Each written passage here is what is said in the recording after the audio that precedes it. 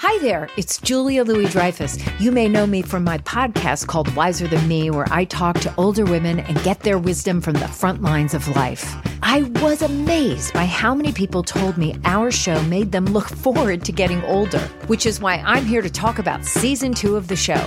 Sally Field, Billie Jean King, Beverly Johnson, Ina Garten, Bonnie Raitt, just to name a few. All hail old women. Wiser Than Me season 2 is out now from Lemonada Media. Getting the smile and confidence you've been dreaming about, all from the comfort of your home, isn't a total mystery with Byte clear aligners. Just don't be surprised if all your friends start asking, "What's your secret?" Begin by ordering your at-home impression kit today for only $14.95. Byte clear aligners are doctor-directed and delivered to your door. Treatment costs thousands less than braces, plus they offer flexible financing, accept eligible insurance, and you can pay with your HSA FSA. Get 80% off your impression kit when you use code WONDERY at Byte.com. That's BYTE.com. Start your confidence journey today with Byte. Welcome to the Mystery to Me podcast. I'm Anya Kane. And I'm Kevin Greenlee. And we love movies and television shows with a whiff of mystery. Mystery to Me will feature us riffing on murder mysteries, film noir, cozy detective stories, police procedurals, psychological thrillers, legal dramas, tales of teen sleuths, and more. Once we're done yucking it up about whatever we've just seen, we'll serve up our 5-star final takes on whether it's worth your time. If you're offended by silliness, profanity, political asides, canine-related interruptions, and losers laughing at their own bad jokes, beware. Also note that some of the stories we'll be talking about are pretty dark, and in some cases exceptionally badly written. So content warning for murder, violence, suicide, torture, rape, racism, misogyny, homophobia, transphobia, and bigotry. If there's a movie or show you'd like for us to talk about, email us at mysterytomepodcast@gmail.com. Our show's take on genre is pretty loosey-goosey, so as long as your suggestion has some dash of mystery, we're interested in hearing about it. Spoiler alert, we're going to be discussing the entirety of this show or movie, spoilers and all. So if you want to be surprised, press pause, go watch the thing, then join us for the show. Now that you've heard our spiel, go ahead and polish off those magnifying glasses and slip into your favorite trench coat. Let's get mysterious.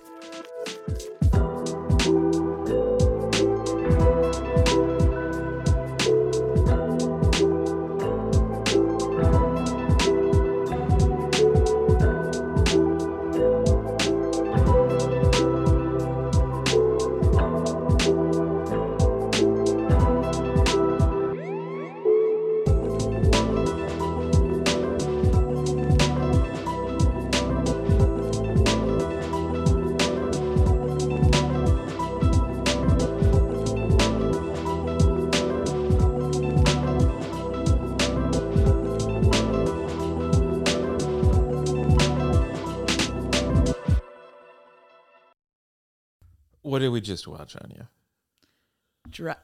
We just watched Dragnet 1954, the motion picture. I'm a big fan of the Dragnet franchise. I think it's fair to say you are as well. Dun, dun, dun, dun. I've listened to every episode of the radio version. I've seen every episode of the 1960s color version multiple times. You've modeled your whole personality on the charismatic and charming Joe Friday. I've seen all of the episodes of the black and white version that are available, but for some reason, I never watched the 1954 film version. So this was your first time seeing it? Yes. Oh my God. Well, because I'd always heard, first of all, just as a matter of record, this is the first time a movie was made out of a TV show. This is the first time in history that a movie was made out of a TV show. Wow. I never watched it because everything... They didn't know what they were doing then. Everything I heard about it was that it was considered a disappointment. It's a misfire. And so because of that, who wants to be disappointed? We do. That's why we do this podcast. So we watched it for the first time. Jesus. So does this as a completionist, does this round out? Was this the last crown jewel in the Dragnet set that you had to acquire? Have you basically seen everything else? In terms of the Jack Webb canon, I've seen everything else. There was talk about bringing the show back yet again in the early 80s, but then Jack Webb passed away. Of course, in 1987, you saw how the Dan Aykroyd, Tom Hanks version, which I saw, and I believe it was a couple of years after that, there was a short-lived syndicated version, like the new Dragnet or something, with a non-Jack Webb cast, because Jack Webb passed. And then, of course... have you seen that? I saw a couple episodes. You didn't see the whole thing, though. It was syndicated, and it was a pretty big failure pretty quickly, and so in my market, it was like only on like at 2 a.m. on Saturday nights. A real vote of confidence. And then, of course, earlier this century, a pre-Modern Family Ed O'Neill starred in... L.A. Dragnet, I believe it was called, produced by your great hero, Dick Wolf. Oh, God. Did you watch that? Nope. Fucking Dick Wolf. How about you? Nope. I pretty much only started watching Dragnet when I married you. It's a testament to how downhill my life has gone. No, I like Dragnet. I remember we weren't high. We listened to some of the radio broadcasts on a road trip that we went on, and then I've watched it here and there. It's a very quirky show, very odd. This was a fascinating failure to me. It makes a little bit of sense when you say that this was the first ever film made of a television show, because it's like they didn't really know how to do storytelling, but also another facet of this movie that you uncovered that I think also explains a hell of a lot. It was written by the great Richard Breen, who of course is known for another movie that we ripped apart on this show. What film is that? The FBI Story, starring Jimmy Stewart, about a blowhard FBI who's just a total nerd and hates his family and is just talking about it for hours.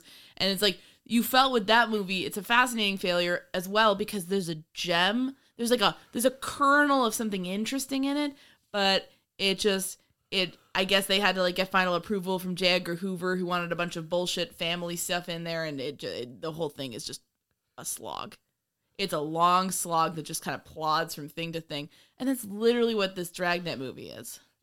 I wouldn't go quite that far. I think the movie was like an arm wrestling match between entertaining and boring, and at times it was very close. It was a very closely fought contest, but certainly in the end, boring rant won in a landslide. Okay, here's the thing. Okay, I was entertained for brief spurts of this, and that's something. But when you're going to describe it to our audience here, and when you describe it on paper, it sounds like dull as dust. It's like, oh, are the leads charismatic? No. Is the mystery, the crime interesting? Does it have an emotional core? No. Are they doing really innovative and interesting detective work to solve the crime? No. Do you get to know the city more and feel like you come away knowing something about LA? Not at all. It is just, nothing is working. The thing that keeps it from being completely a disaster, as in like just painful to watch, is the fact that you have that really fun Dragnet chitter chatter patter between, where people talk like this. Let's try to do some Dragnet talk. Do you like to smoke? Yes. What do you smoke? Cigars. What's the brand? Havana. and that I mean, I don't know. I'm a simple woman. There's a lot of that, and I love that. There was a scene early on where there's an interrogation scene between Friday and the man who is inexplicably the suspect. And it's riveting. You're really drawn in, and it's only you're really sucked in. You're really enjoying it, and it's only then that you stop and realize, wait a minute, nothing's happening here. Nothing's happening. They're talking about nothing. I don't understand what they're talking about. They're talking about trivia, but they're talking about it in a really riveting way. Yeah, and like it's kind of like if you took an alien and you dumped them into Wimbledon and they're watching a tennis match. You don't know, like, I don't know the rules, I don't know what's happening, but things are going back and forth, and I like that. It's exciting. So like that's those scenes for me. But everything else is just complete. But but in a fascinating way. So I definitely, I was bored a lot of the time. Sometimes I wasn't bored, but this was not a good movie. Like 20 minutes in, I thought there was a chance I might enjoy this film. Here's what's also, like, they spent so much time on bullshit. And I don't just mean, like, dialogue. I mean, we have to film people walking across a room. Yes, you walk into, spoiler alert, at one point you walk into a museum and a person enters on the far end of the museum and we watch him walk slowly towards us. Like, why not just cut that shit out and put some interesting stuff in? And listen, like, I know that Dragnet always strived for whatever they considered realism. You know, however realistic that was is up for debate here. But I think it's interesting that, like, they really just totally did not, like, there's no, like, anything that you would see in a modern day, like, crime story, like a car chase or, like, something exciting, somebody's in danger, none of that. There's no, like, they're like, this film is, like, allergic to the concept of suspense. You know, they set up at one point, there's a policewoman working undercover, and they're like, oh, she might be in danger. So you're like, oh, no, are they going to go and, like, you know, she's going to be in trouble and no, she's just sitting there, like, smiling, you know, talking at, you know, in a friendly manner with a bunch of bad guys. And then they're like, hey, you know, come out with us. Just like another night in your life. Yeah, just another night in my life. I mean, like, but, like, again, like, they could have just made it, like every time, like, you might have, like, a tiny bit of suspense building up, they're immediately like, nope, get that the fuck out of here. We don't need that. This is a family movie. Get that out of there. And it's fascinating. The tone and the manner. And I don't know. I love the dialogue, though, because I just love that kind of back and forth. People don't talk like that, but it's like this very distinctive Jack Webb dialogue that I just find very entertaining. You say there's no emotional core. They try. The victim is just some random criminal. And at some point, Friday and his partner decide to go and talk to this random criminal's wife. And they try in that scene to have some emotion. Why don't you describe that scene for us? Why don't you paint one of your famous word pictures? Why don't you offer us a prose poem a la Nelson Algren? Jesus Christ, settle down. So Friday and his partner walk into a room that I guess is supposed to be messy. It's supposed to be squalor. Squalor. But I guess when they told the set design people, we want a squalid apartment, all they had was a couple of extra sheets of newspaper, which they sort of lightly crumpled. They didn't ball them up. They just kind of wrinkled them a bit, threw them on the floor at different intervals. So there's basically a very bland apartment with a few crumpled newspapers. It's kind of like when you have a female character on a show who's supposed to be unattractive. And what they do is they're cast a stunningly gorgeous woman and they're put her in a pair of slightly unflattering glasses. Yeah. That's what it was like. It was like, I'm offended. As a messy person, I'm offended by this representation. Like, I wish most of the places I lived looked that good. Just, you could just pick up the newspaper. Jesus Christ. Our house has never looked that good. Our house has never looked that good. And it never will. And we aspire to this sad apartment on Dragnet.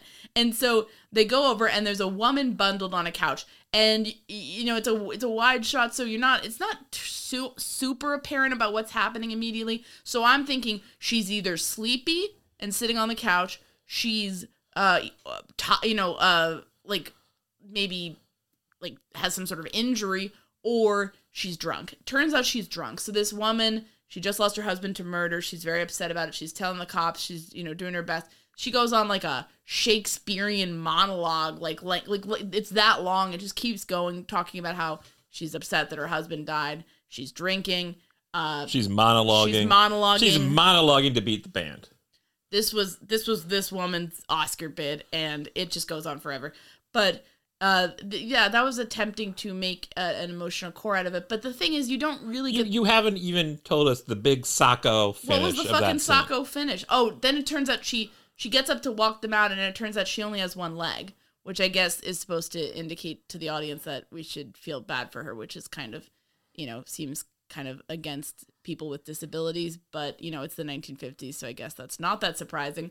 But it just kind of comes out of nowhere. And I guess, like, I mean, the thing though is, like, one thing that can kind of make things have an emotional core is when your main character, who in this case is Jack Webb's Joe Friday, when they have emotion for the thing we're supposed to feel emotional for. So in this case, you know, he's not really like reacting with much sympathy to her plight. He's kind of like, at one point she drops her glass and she's like, oh, did I break it? And he's like, well, there's just a hole in the top because, you know, it's a glass. And it's like, he doesn't seem to be moved by her plight or anything. In the slightest. And like, he's always been a cold fish in the series, but in the series, like, if there's like a victim, sometimes like you do feel like he does care. But in this, he's just like, fuck this lady. She married a criminal. And like, he comes, okay, two things about Joe Friday in this movie that are alarming. One, he looks like an infant. He looks so much younger than he did in the TV show to me. And two, he was kind of a jerk. He seems more straight-laced in some of the later things. In this one, he's kind of like goading people into fights. He's making snarky comments. I mean, he does that a little bit later on, but it seemed a little bit more overt and aggressive in this film. I don't know. Was that just my perception? And he also really violates civil liberties too. Yeah. Which I think, as far as Dragnet is propaganda, is not so surprising, but the lengths to which he goes to do that is a bit surprising. They decide almost randomly, oh, the guilty man must be this fella. And actually the movie begins with the murder. So we see who did the murder, and we know that the person they've settled on is actually the guilty person. And it's been speculated that the reason they showed us at the beginning that he was in fact guilty, so we won't get upset with Friday for what he does later in the movie. If we didn't have that scene, then it would look like he was just a psycho who randomly selected some guy who had some criminal activities in his past, but still to focus on. And yeah, so I understand why they did that. So this guy's inexplicably, it has to be him. It has to be him. And they take him before the grand jury, and the grand jury says, no, it ain't him. Of course, in the grand jury... The grand journey of Joe Friday. In the grand jury, there are a couple of token liberals who say things that Joe Friday just shakes his head at. You people don't understand what the real world is like. And so they refuse to return an indictment against him. And so the police decide, well, what we'll do, there's no charges against him because we haven't been able to build a case against him. So what we'll do is we will follow him and make his life a living hell and do everything we can to publicly embarrass and humiliate him in front of his friends, loved ones, business associates, casual acquaintances, passerby, what have you. Well, that's legal, right? Yeah, it's a fucking police state. And I mean, I guess, and all bets are off when the ADA running the case turns out to be a serial killer in the next Dragnet movie. So, I mean, yes. Guy's obviously a sadist, played the same character in this. He's a responsible ADA who's always missing a match or something that Friday's always offering him. Then later he's, murdering women across California. Yeah, one of the interesting things about these Dragnet shows is that Jack Webb liked to keep giving the same actors work. He liked to keep working with the same actors and made him feel comfortable. So in this movie, the ADA is played by the person who plays the creepy killer in... You know what? I like that. I like that he was kind of... went back to the same people and gave them steady work. So I'm going to salute that. Although it was pretty funny to see this guy in a different And way. I believe the person who played the killer in this one, wasn't he like a white supremacist in a TV episode we watched recently? Oh, yeah, in one of the intelligence ones. I think it's nice that he gave people work, so I'm not going to complain about that. It is kind of funny to point out, though. But there's so many weird moments in this. You have, at one point, Friday's talking... the movie kind of just... It's like you're watching traffic on the highway. Like things are going past me. I'm not sure what's going on. I couldn't tell you many details. At one point, he makes a bizarre statement about something blowing and then $20 when he's at one point, there's a bunch of people just dropping paper on the floor by their feet. What is going on in this movie? So you need some explanations. So some people, when they were leaving the grand jury, were dropping a wadded up piece of paper. Yeah, that said that they're to plead the fifth. Yeah. But that's fine, but So what's the problem? Why are you confused? Why was the movie making such a big deal about that? Wouldn't they expect them to plead the fifth? And then I thought one of my favorite parts... They kept on parts... saying eyeball witnesses. I mean, who wrote this? Richard Breen. I thought it was more interesting. At one point, they go into like a jazz club. Oh my god! There's a group of white guys playing jazz, the and the Sultans of Swing. The guy playing trumpet, as he's playing trumpet, he's also holding a lit cigar, or a lit cigarette rather. Mm-hmm. And why, if you're going to start playing your trumpet, why don't you put the cigarette down? Might set the whole place on fire, and then it's going to be an arson episode of Dragnet. And then the guy playing the trumpet, okay, it's time to stop playing. I'm going to go over and talk to Joe Friday. He talks kind of like you. What do you mean he talks like me? Just because I say dig sometimes? Yeah, he talks about digging stuff. He talks in this 50s lingo. Jesus Christ. I think you've watched this movie before and you based your entire life on that guy. On the nerdy white trumpet player in the nerdiest, whitest jazz band you've ever seen, who's like a beatnik. Doesn't that kind of fit? I guess. God. The whole thing, it's fascinating how actively uninteresting they made the central case, you know? And basically even like people in the film pointed out like, well, he's just a bad guy who got killed by other bad guys. Who cares? And nobody ever has like no, he still matters. He's still a human being. It's just like, yeah, I guess. But yeah, so that's a good point, sir. Let's pack it up.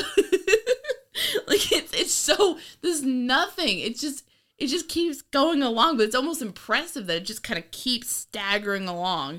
And like it's not impressive to basically have your case fall apart, have the grand jury hand your ass back to you, and then basically just harass the guy for the rest of the movie. Like, what? Fucking Joe Friday's the bad guy in this. I felt bad for the guy they were harassing. He killed a man. He killed a man before my eyes. That was the first thing I saw in the film. But I still was like, this isn't right. Those liberals in the fucking, grand jury, they would have, I'm with them. This is just awful. Okay, again, I'm just going to call out every bizarre moment that just stuck with me.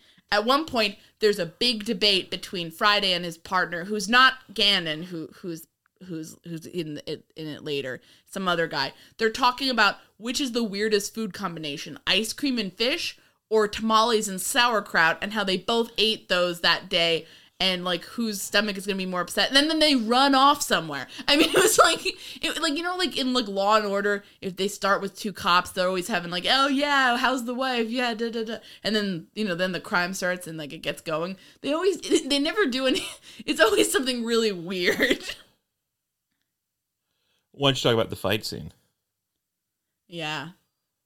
So the movie is somehow like, it's one of those movies where it's going on forever. You keep on being like, how much long is it? But then there doesn't seem to be enough time left to wrap everything up. So we're towards the end.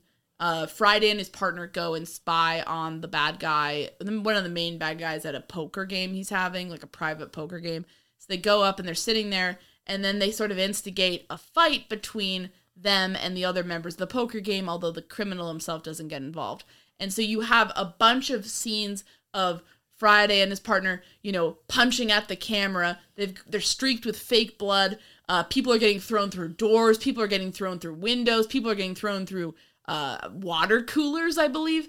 And it just goes on for like 5 hours. It's like one of those underwater James Bond fights that it's like somehow takes up like half of the movie. And at one point there's a guy who's the manager of the place is this like pudgy middle-aged man wearing a green visor, looking utterly ridiculous, who's yelling like, stop it, and Kevin said, that's how you see me, Anya. So that was and you didn't deny it. You did not deny it. I was shocked. That was an upsetting glimpse into your lack of self-esteem. Just awful. You yelling, hey! And I think you see yourself as Joe Friday. This episode is brought to you by Philo. Do you love TV? Do you love saving money? Then Philo is your solution. Philo has shows, movies, and live TV for just $25 a month. You can even try it for free with their 7-day free trial. No contracts, no commitments, no hassles. Just a better way to watch TV. Never miss a minute of shows like the hit docuseries Where is Wendy Williams? Or classics such as Friends. If you can't get enough TV, then there's no better way to watch. Philo has more than 70 channels like BET, MTV, and AMC. And the best part? You can try it yourself with their 7-day free trial. Sign up today at philo.tv/poppods. That's philo.tv/poppods to get 50% off your first month. Delve into the shadows of the mind with Sleeping Dogs, a gripping murder mystery starring Academy Award winner Russell Crowe. Now available on digital. Crowe portrays an ex-homicide detective, unraveling a brutal murder he can't recall. Uncovering secrets from his past, he learns a chilling truth. It's best to let sleeping dogs lie. Visit sleepingdogsmovie.com/Wondery to watch Sleeping Dogs, now on digital. That's sleepingdogsmovie.com/Wondery. CarMax is putting peace of mind back in car shopping by putting you in the driver's seat to find a ride that's right for you. Because at CarMax, we believe you shouldn't just settle for a car. You should love your car. That's why every car we sell is CarMax certified quality, so you can be sure with upfront pricing that's the same for every customer. So don't settle. Find love at first drive and start shopping now at CarMax.com. CarMax, the way car buying should be. What makes you say that? You think you're a tough person. You do whatever it takes to get the bad guy. You take no prisoners. You see the world in black and white. I think you're asking You for love making fun of my dietary choices. I think you just signed yourself up for a fucking campaign of harassment. We're going to be out in the town. I'm going to be frisking you, making you stand against the wall. You do that already. Yeah, that's fair. How do you think we spend our honeymoon? I'm an awful wife. What does that say about you that you wanted to marry someone who you think is like Joe Friday? What the fuck does that say about you? You're Joe Friday, and I'm like Officer Gannon. I'm just a devil-may-care. Hey! He's always asking about Joe Friday's sex life. He's always making weird sandwiches. You were always like delivering little one-liners to me, then looking at me and nodding. I think in some situations, I come across like a really charisma-free nerd who follows the rules intensely and just kind of skulks around and does my job competently, but in a way that engenders no affection from anyone around me. I think that I've definitely been that person in the room. I think it's because of the social anxiety, but and frankly, I'm not for everybody. I know that, so I know I can't go full mystery to me in front of people I don't know that well, because I'll just fucking annoy them and they'll tell me to get out of there. So I think I kind of go in the opposite direction and pull more of a Friday-esque persona in some settings, just to keep things professional. So I don't think you're that off base.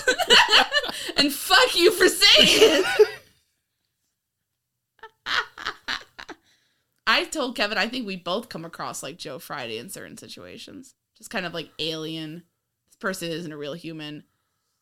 They're an automaton. We're fucking robots. You've also said that you think we come across like Charles Emerson Winchester from MASH. And you immediately agreed with me. Yes. Because it's true. Pretentious assholes. So a dash of Joe Friday, a dash of Charles Emerson Winchester. At least we're self-aware, You've right? got the Greenleys. Yeah, at least we're fucking self-aware about it. We're not coming and being like, yeah, we're hot stuff. We people are gonna really like us. We're like, you know what? It's an acquired taste.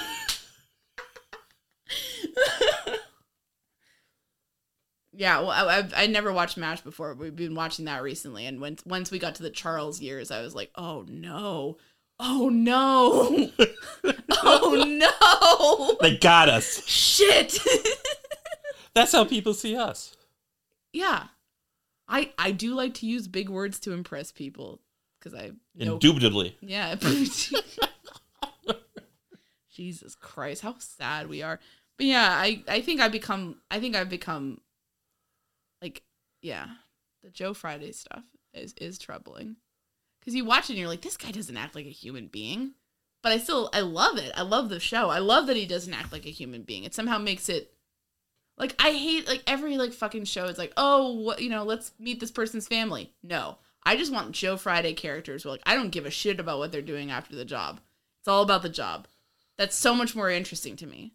Law and Order used to understand that, but they've gone back. Now we have to go see everybody's fucking kids and stuff. I don't care about this shit. In the 1950s show, Joe Friday lived with... his mom. That's right. That's kind of sad. Poor Joe Friday.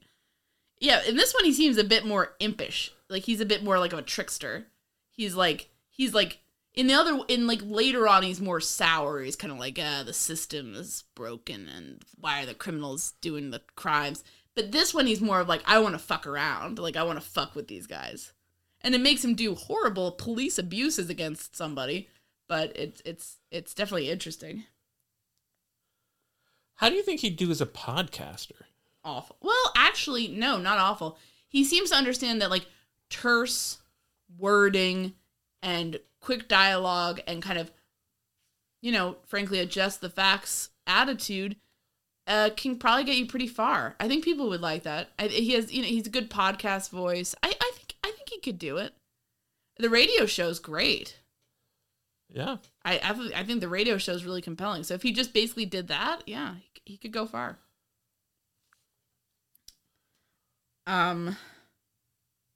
So as it winds down, they finally succeed and, okay, we've got enough. We actually can prove this guy's guilt. Let's go arrest him. Not exactly sure what they have, but in fairness, but they got it. In fairness, at that point, I don't think either one of us was really paying attention. It was very hard. It was very boring. There was like one scene in this movie where a bunch of police cars pull up in front of a house. They shine their lights on a house. And then the guy who's in the house slowly walks out of the house to the police cars. That was a scene in this movie. And then the big confrontation is, I guess he's like the big bad guy. He looks at Friday, spits on him, and then Friday kind of like tosses his jacket at him. Like he's holding the man's jacket. It's like they didn't understand like how to do movie scenes or. So they finally. You've got him. Go arrest him. So this is going to be our closure. There's also like 5 bad guys. And like they all look kind of similar. I couldn't tell them apart. Who the fuck were these guys? You know, how am I supposed to keep... I mean, they're all like sitting around. There were many parts in the movie where both of us were totally lost. Is that fair to say? Yeah, it's hard to follow. But again, they got him. This is going to be the big emotional closure. They're going to go... and arrest this man who killed this person no one seems to care about. And so they go and get him and find out, oh yeah, he just died of cancer. Dum-da-dum-dum. Good night, everybody. He died on the table. Gastric cancer. This is a Mark 7 production. Now that always disturbed me as a child. Why? These Jack Webb shows end with a guy with a very dirty... grimy hand hammering something onto the TV screen, and what he's hammering in is just something that says Mark 7. That disturbed me as a child. Why I'm watching the show about my buddies and the emergency squad, and this is how it ends? Just all this sweatiness? What do you think actually disturbed you about it? Was it like scary? Like you thought, oh no, someone's gonna hammer. Yeah, like, what's going on? Someone's gonna hammer me. Yeah. Like a murderer. Yeah. There you go. I appreciate that moments in the film they tried to do interesting things with shots, like they were filming one of the villains from a downward angle, like up through like a glass ashtray. Like they were trying at points. I could see them trying. So the fight scene was hilarious. I love all the ones when it's like they're just punching the camera. Like it's so corny. Yeah, it's like they're trying to do 3D, but they didn't have the budget to actually do 3D. But let's just show Jack Webb punching towards the camera. 3D House of Jack Webb. But yeah, it wasn't. It had moments. I think if people like Dragnet a lot, you should probably just see it and kind of get a sense of it. But it's definitely not good. No, not gonna say it's good. Not gonna say it even had a really it had some really fun scenes, but it also there was nothing good about the actual film or story or anything like that. I think if you're obsessed with Dragnet, save this for last. Like I did. Are you happy you saved the disappointing film for last? You couldn't go out with a bang? Couldn't go out with a Mark 7 hammer? Don't you think if this had been the first Dragnet thing I'd seen, there would be no second Dragnet viewing for me? Yeah, that's probably true. I can't imagine anyone watching this and thinking, well, I'd really love to see more of this. Was Jack Webb happy with how this turned out, or was he oh, we fucked up, we got to do something different? Because I feel the next film, which we also previously reviewed, 67, I think, Dragnet 67, it's all about a serial killer, which is inherently a lot more interesting than the type of crime that they cover in this one. And I will say, I at the time felt they kind of overreached, and maybe they were not the people to tell a serial killer story necessarily. It didn't quite seem to fit into the Dragnet universe. But having seen this, at least they were out doing something, and you were kind of I hope they stop the serial killer from murdering all these ladies. I gotta tell you, I'm just looking it up on IMDb. The scriptwriter for that film, Richard Breen. Oh, so he learned something. Jack Webb sat him down and said, I love the last movie. Would it be nice if they could actually do something in this one? Richard Breen is actually a pretty entertaining writer. Yeah, I remember being entertained by that one. It was pretty dark, though. He did a bunch of radio scripts for Jack Webb in the 40s for a private detective show, Pat Novak, which are very funny. Right. You could see glimmers in this of something, just like the FBI story. I think it was just, I think there was a learning curve for TV to movies, because it just seemed a lot of fluff and a lot of stretched out scenes that were, did not need to be that long. But yeah, I mean, I remember in the 67 one, Joe Friday's climbing up a muddy ravine to try to save somebody. Things are happening. So he didn't make that same mistake twice, at least with this franchise, seemingly. So your final thoughts? You're just glad you didn't see this one first. Yes. I'd say, to quote one of the gangsters, Jesus, Mary, and Joseph. But my 5-star final is, to quote the George Harrison from Hard Day's Night, it's a drag, a well-known drag. We turned the sound down on it and said rude things. Thanks for listening this week. I'd like to give a special thanks to Kevin T. Greenlee, who's no relation to me. He's the guy that composed the great music for this podcast, and you can find him on the web at kevintg.com. You can follow us on Twitter at Mystery to Me. That's mystery_to_me_. And at Mystery to Me Podcast on Facebook and Instagram.